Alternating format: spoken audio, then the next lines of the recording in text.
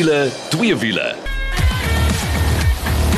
Nou, as jy daai klanke hoor, beteken dit is tyd vir Wiele2Wiele en dis die eerste een vir 2024. Ek is Janet en saam met my die twee ander manne.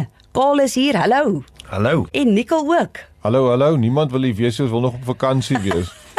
Hey, maar aan die een kant wil ons hier wees, want die wiele rol, want dit is natuurlik weer Dakar koers en die 2024 Dakar ren is aan die gang. Maar ja, ek weet Karl het 'n frons op sy gesig daaroor wat hy weet. Ek is dan in my eie wêreld hierdie tyd van die jaar. Maar hoorie manne, sê eers my, hoe was die vakansie? Ja, dit is baie lekker geweest. Genoeg kabeljou gevang en ek is nog steeds met vakansie. Ja. Net tussen ons. Jy's in werkmode.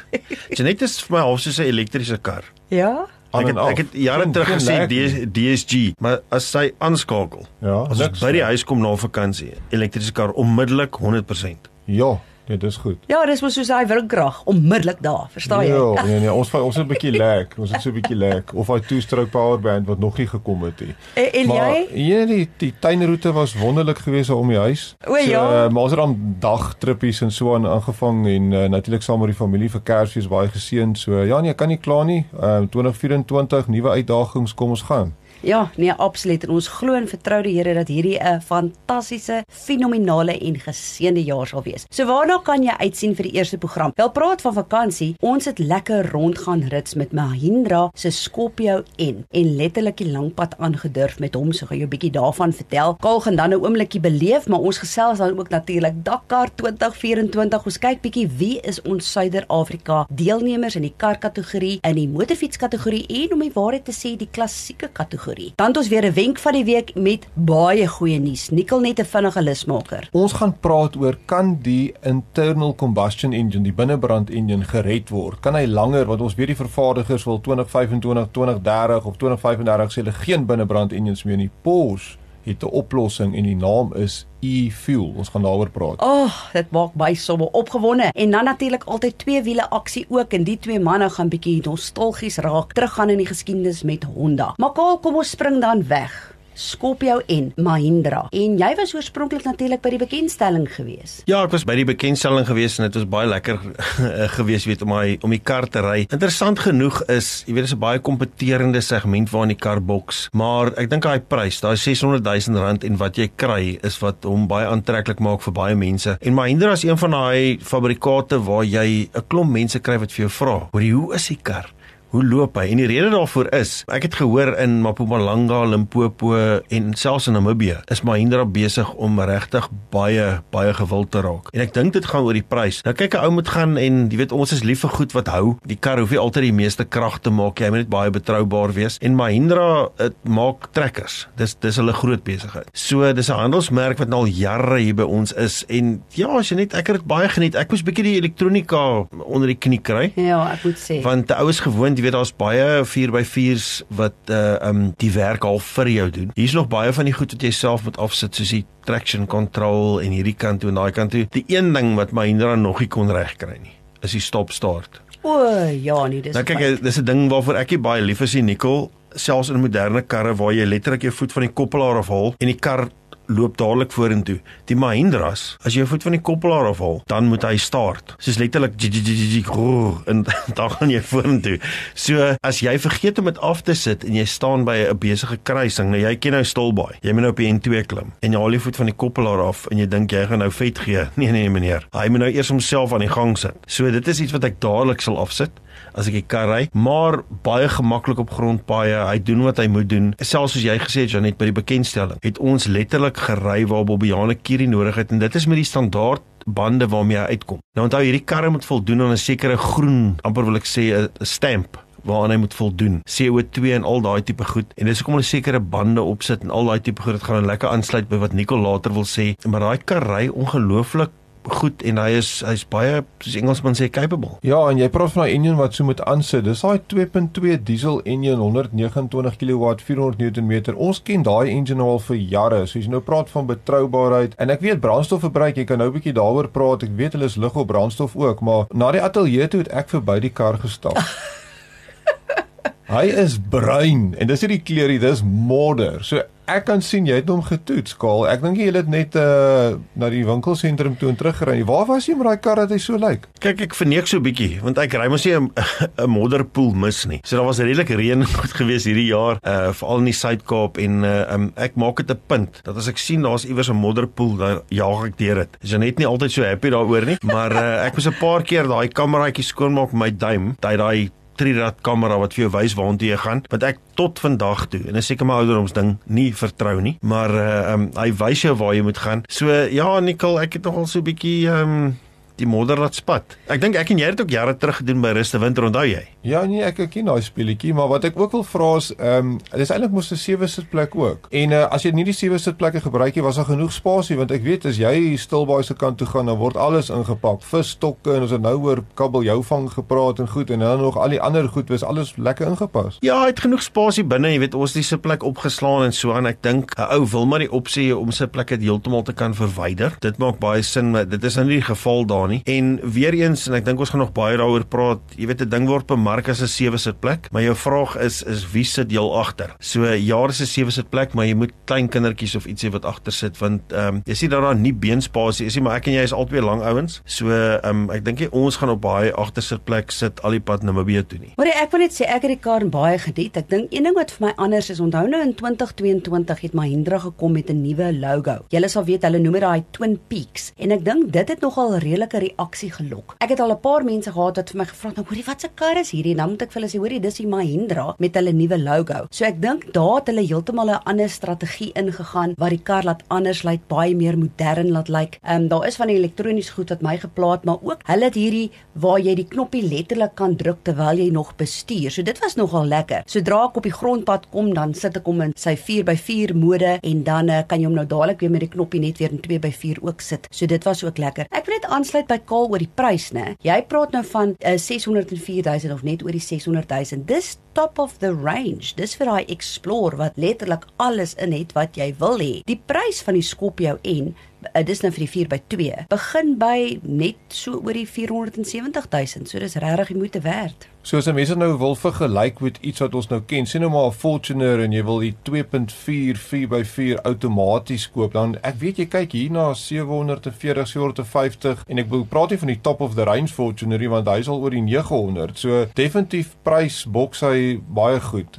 Karl, brandstofverbruik? Ja man, dit hang nou af wie hom gery het. Jy weet, as ek kom ry is die brandstofverbruik X, maar as jy net om ry is dit die hele alfabet. Jy net, hoeveel het jy gekry? Maar ek het gewissel. Enigiets van so 9.5 en hy het opgegaan op tye na so 11.5 liter per 100 km. Ja, ek het met 'n kombi gegaan. Ons sal maar later gesels daaroor en sê wat my brandstofverbruik was, maar ja, dit is baie kompeteerd. Ek dink is tipies in die klas. Dit is wat jy kry. Ja, kompeterende mark, gaan ry hom, kyk of dit is waarvan jy hou. En hy het ook klomp toekennings gekry wanneer dit by veiligheid kom, onder andere soos the first body-on-frame SUV to secure a 5-star rating en dis vir hulle Global New Car Assessment Program. So ja, doen jouself 'n guns, gaan loer bietjie op ons Facebook bladsy, dan sien jy ook daar hoe pronk Mahindra se Scorpio-N vir jou. Maar nou oor na die 2024 Dakar ren. Dit het begin die 5de Januarie. Dit hardloop nou nog vir 15 dae. Maak eers die 19de klaar, so jy kan elke dag gaan loer op Wiele2Wiele se Facebook bladsy. Daar gaan 'n opsomming vir jou wees van presies wat daar gebeur. En natuurlik is ek nie alleen hier in nie. Ek het weer 'n partner in crime, soos mense sal sê. Dis Steffi Wetter van die Southern Africa Dakar Groep. Kyk, ek en sy is ewe Dakar mal en ons gaan jou op hoogte hou. Ons fokus natuurlik op die Suider-Afrika deelnemers. En as jy nou wonder waarheen jy kan gaan vir al die nuus, onthou net Southern Africa Dakar Groep. So ek wil net vinnig deurhardloop. Natuurlik die motorfietsse, ons weet Ross Branch, ken daai naam al, die Ferrari, hy ry vir die Hero span, doen op die oomblik baie goed. Hy is in die Rally GP Elite klas. Dan het ons in Rally 2 'n klomp name wat jy sal herken. Bradley Cox natuurlik, Alfie Cox se seun. Hy doen ook baie goed. Michael Doherty, ongelukkig het hy uitgeval in sneldeel 1. Hy het 'n ongeluk gehad. Ons het Sharon Moore wat laas jaar die Original by Motor klas gewen het en hierdie jaar is hy nou natuurlik deel van Rally 2. Hy doen goed. Ash Trixton, dan het ons Kerem Fritz Harold. Hy het ongelukkig ook uitgeval in snel deel 2 ook as gevolg van 'n ongeluk en dan het ons vir Ronald Venter. Dan Original by Motel is nog steeds Theo Gregory, dis al die hoeveelste keer wat hy dit doen, so dit gaan goed daar. Natuurlik die groot fokus ook met die kar kategorie betref en die Ultimate kategorie wat basies jou T1 en jou T1 Plus kategorie is. Nou Toyota Gazoo Racing. Nou ons het nou vir jare die hele tyd die naam gehoor, Nasser Anatia en sy navigator Matthew Belmol. Hulle is weg van Toyota af, hulle is nou saam met ProDrive Hunter, ry saam met Sebastian Loeb en Nasser ry onder Nasser Racing. So nou is die vraag, wie is Toyota Gazoo Racing? Want dit is natuurlik 'n Suid-Afrikaanse span met 'n Suid-Afrikaanse geboude Hilux, maar is 'n nuwe Hilux. Hulle noem hom die Evo en ek kan vir jou sê hy's groter, beter, vinniger, sterker, alles. So, die lede, Suid-Afrikaners, Janiel de Villiers, Dennis Murphy. Ons ken die legende Janiel, dis sy 21ste Dakar wat hy doen. Sahoed Variava en sy navigator is 'n Fransman, François Cassalet. Sahoed, julle is 18 jaar oud. Hy is die seun van 'n Shamir Variava wat ook al Dakar gery het, baie gewild. En die ouetjie het al begin renstelle ry man, toe hy amper sê skaars kon loop. So dit is sy eerste Dakar en die volgende is ook sy eerste Dakar en dis Guy Botterill en sy navigator is Brett Cummings wat gewoonlik vir Henk navigeer. Ja, ek wil net sê ek hoor nie Henk se naam daar nie. Dis nogals hartseer. Jy sê hy het 'n besering en dis hoekom hy nie daar is nie. Dis reg, met een van die Suid-Afrikaanse rally ride kampioenskaprenne het hy ongelukkige besering gehad, 'n ongeluk en sy skouers seer gemaak, so hy moes van Dakar onttrek en toe kry Guy nou die geleentheid. En Guy het ook 'n fantastiese geskiedenis. Man, hy het hoeveel tydrenne al gery van hier tot in Kaïro, wil ek amper sê, en hy's ook besig om klaar naam te maak. Want ek wil nou net ietsie hier ingooi. Nasser Al-Attiyah wat al so baie vir Gazoo Racing gewen het. Ek dink hy's 'n bietjie van 'n verraaier om hier vir die GR Hilux span te los, nê?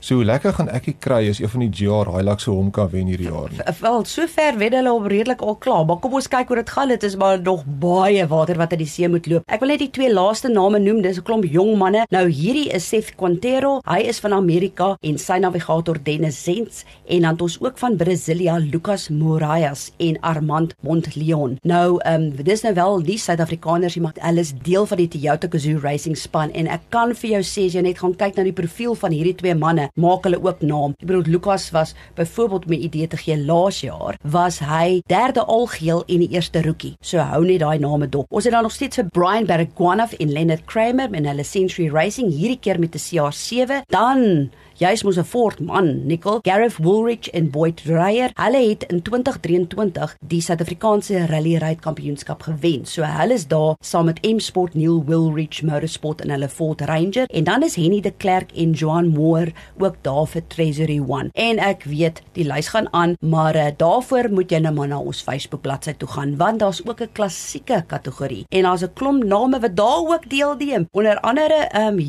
dames ook. So dit is wat die Dakar 2024 betref en al wat ek vir jou kan sê is jy op hoogte wil bly van alles wat daar aangaan vir ons Suider-Afrika deelnemers, besoek the Southern Africa Dakar Group of dan ook natuurlik daagliks kan jy na Wiele2Wiele toe gaan en daar gaan 'n lekker video vir jou wees ook met 'n opsomming van wat die vorige dag gebeur het. Maar dit is wat die eerste gedeelte van Wiele2Wiele betref. Ons gaan gou-gou asem skep en dan is ons terug met 'n lekker wenk van die week en ook twee wiele. As jy 'n vlekvrye staal uitlaatstelsel soek, of jy nou jou kar wil laat purr soos 'n klein katjie, of wil laat blaf soos 'n Rottweiler, moet jy definitief 'n draai gaan maak by Powerflow Bellville. Hulle kyk na alles wat jy nodig het wanneer dit by jou uitlaatstelsel kom, en jy kry boonop 'n 5 jaar waarborg ook. 'n Nuwe stelsel sal selfs vir jou beter werkverrigting gee. Besoek powerflowbellville.co.za of Powerflow Exhaust Bellville op Facebook. Powerflow Bellville, jou nommer 1 vir vlekvrye staal uitlaatstelsels. As jy nou net ingeskakel het, dit is Wiele2Wiele. Ek is Janet, saam met my is Kaal en Nicole is ook hier. Ons eerste program vir 2024. Nou voor ons wenk van die week gesels, luister hierna, want ek gaan vir jou een ding sê, jy wil 'n gethoof kar wees. When I grow up, I want to be a backseat full of burger wrappers. I'm going to leave my exhaust pipe on the speed bump. When I grow up, I'll have dents that proved I lived. I want to learn to grind my own gears. I want to drift all day long. Burn some rubber. See some air. Not all cars are destined to be Getworth cars, but if your car deserves more, there's no better place. I I wish I was a get-worth car. So ja, daai interessante advertensie, doen jouself 'n guns en besoek www.getworth.co.za en kry daar vir jou nuwe wiele vir 2024 of as jy jou ou wiele ook wil verkoop en die beste prys wil kry. Maar goed, nou oor na ons wenk van die week. En Nicole, jy het vir ons fantastiese nuus wanneer dit by binnebrand engines kom. Net ons weet mos nou die elektriese revolusie het begin en veral die groen mannetjies wil hê dat alle binnebrand engines so gou as moontlik net moet 'n stille dood sterf en verdwyn. Maar ek en Karl het hier buite die ateljee ook gepraat. Elektriese karre is nou fantasties en alles, maar daar's baie probleme en ons weet nie of hierdie 2025, 2030 en ek hoor party vervaardigers sê nou 2035, ek dink is te vinnig vir hulle. Die laai-infrastruktuur is nie daar nie en ek praat nie van Suid-Afrika nie, ek praat in Europa. Hulle sê in Amerika is daar elektriese karre wat rugbyvelde vol staan, wat gebou is wat mense net nie wil koop nie, want hulle is bang hulle kan nie ver ry nie, dit is te duur. Daar's baie teenstand teen die elektriese revolusie daar buite. Gaan kyk bietjie as jy daarvoor soek. So dis nogals interessant. Almal wil weet, is daar 'n manier hoe jy die binnebrand engine miskien 'n bietjie verder kan kry in die toekoms in, sodat die oorgang na elektries dan makliker gaan wees of nie so afsnypunt gaan hê nie. En weet jy wie tot die redding gekom? Ja. Of een van die planne is van Porsche af. Das sy. So en die plan se naam is e-fuel. Nou dit klink nou nogals interessant. E-fuel is iets wat hulle ontwikkel wat hulle dan jy kry amper nou soos olie wat jy sintetiese olie kry, is dit 'n sintetiese brandstof wat beteken dit word vervaardig. Dit kom nie uit ruolie uit of 'n fossiel brandstof nie. Hoe dit werk is nou net so vinnig die proses. Dit kom uit 'n laboratorium uit en dit klink bietjie soos rocket science wat dit seker omtrent is. Maar jy vat energie nou jy kan nou natuurlik energie gebruik, elektriese energie wat van renubare energie kom. So byvoorbeeld 'n windlaaier, dan gebruik jy daai elektrisiteit en jy breek watermolekules op in waterstof en in suurstof, dan vat jy daai waterstof en daarvan kan jy dan methanol maak en van methanol of kan jy petrol maak. Maar die belangrike ding is wat jy moet sien is om die brandstof te maak, het jy ook CO2 nodig. So jy daai CO2 wat natuurlik daai gas is wat vir 'n globale verwarming verantwoordelik is, kry jy uit die atmosfeer uit en dan maak jy hierdie brandstof. Nou die ding wat dit doen is, as jy daai brandstof dan verbrand in 'n binnebrand engine, dan kom dieselfde CO2 wat jy ingesit het weer uit. So hulle praat van 'n carbon neutral fuel, carbon dioxide neutral. So jy sit niks by die atmosfeer nie. So die groen manne kan nie kla nie want dit was al daar en dit is net daai gevat. Nou net so vinnig om te oor hierdie Porsche interessante projekte vertel. Ja. Porsche het gesê, hulle natuurlik ons weet van die Taycan en hulle het klomp elektriese modelle en so aan. Die 911, die purist Porsche, wil hulle so lank as moontlik met 'n binnebrand engine laat ry en nie elektries doen nie. En om dit te doen, het hulle gesê, kyk, kom ons spandeer 'n klomp geld. Hulle praat van iets soos $100 biljoen in hierdie projek en hulle sit 'n aanleg op in Chile, Suid-Amerika, wat met windlaaiers werk, wat hierdie proses wat ek net beskryf het doen en 130,000 liter brandstof kan vervaardig op hierdie manier per jaar. En hulle het laas jaar 2023 het hulle die eerste 911 oorgevat soontoe volgemaak met die brandstof en 'n paar donuts gegooi by die plant wat die brandstof vervaardig. En wat so interessant is, hierdie brandstof word nou verskeep na al hulle resies programme toe. So die Porsches wat jaag op Le Mans of oral in die wêreld op enige formule gebruik hierdie brandstof, so dis carbon neutral. As jy na 'n Porsche toe gaan vir 'n bestuurskursus, dan gaan daai brandstof van daai kar wees, as dit 'n binnebrand engine kar is, dan gaan dit van daai brandstof wees, so jy gaan nie die atmosfeer verwarm met CO2 gasse nie. En dan het ek nou ook 'n voeltjie oor flight, dat in 2026 gaan Formule 1 sê dat alle brandstof wat in Formule 1 gebruik moet ook van hierdie e-fuel tipe brandstof wees. Het mag nie meer van fossiel brandstof afkom nie. So dis 'n baie interessante verwikkeling en ek dink vir ons ouens wat petrolheads is, as jy wil brandstof in jou speeldingetjie in die garage gooi en jy wil dit sonder 'n gewete doen, ja. Of ek bedoel jou gewete gaan jou nie aankla nie, dan is hierdie e-fuel miskien die manier om vorentoe te gaan. Karl, wat dink jy? Ja, is 'n moeilike ding. Ek moet vir jou sê ek ondersteun dit 100%. Ek dink die binnebrand engine is seker die ding wat my opgewonde maak oor karry. So nog nooit 'n groot fan gewees van die hele elektriese battery storie nie. En ek dink hier's groot dinge aan die gang. Ek weet daar's baie groot vervaardigers wat ook besig is om te kyk na die waterstof opsie al vir jare. So kom ons kyk wat gaan gebeur. Ja, het maak my opgewonde want ek kan nie sien dat 'n 911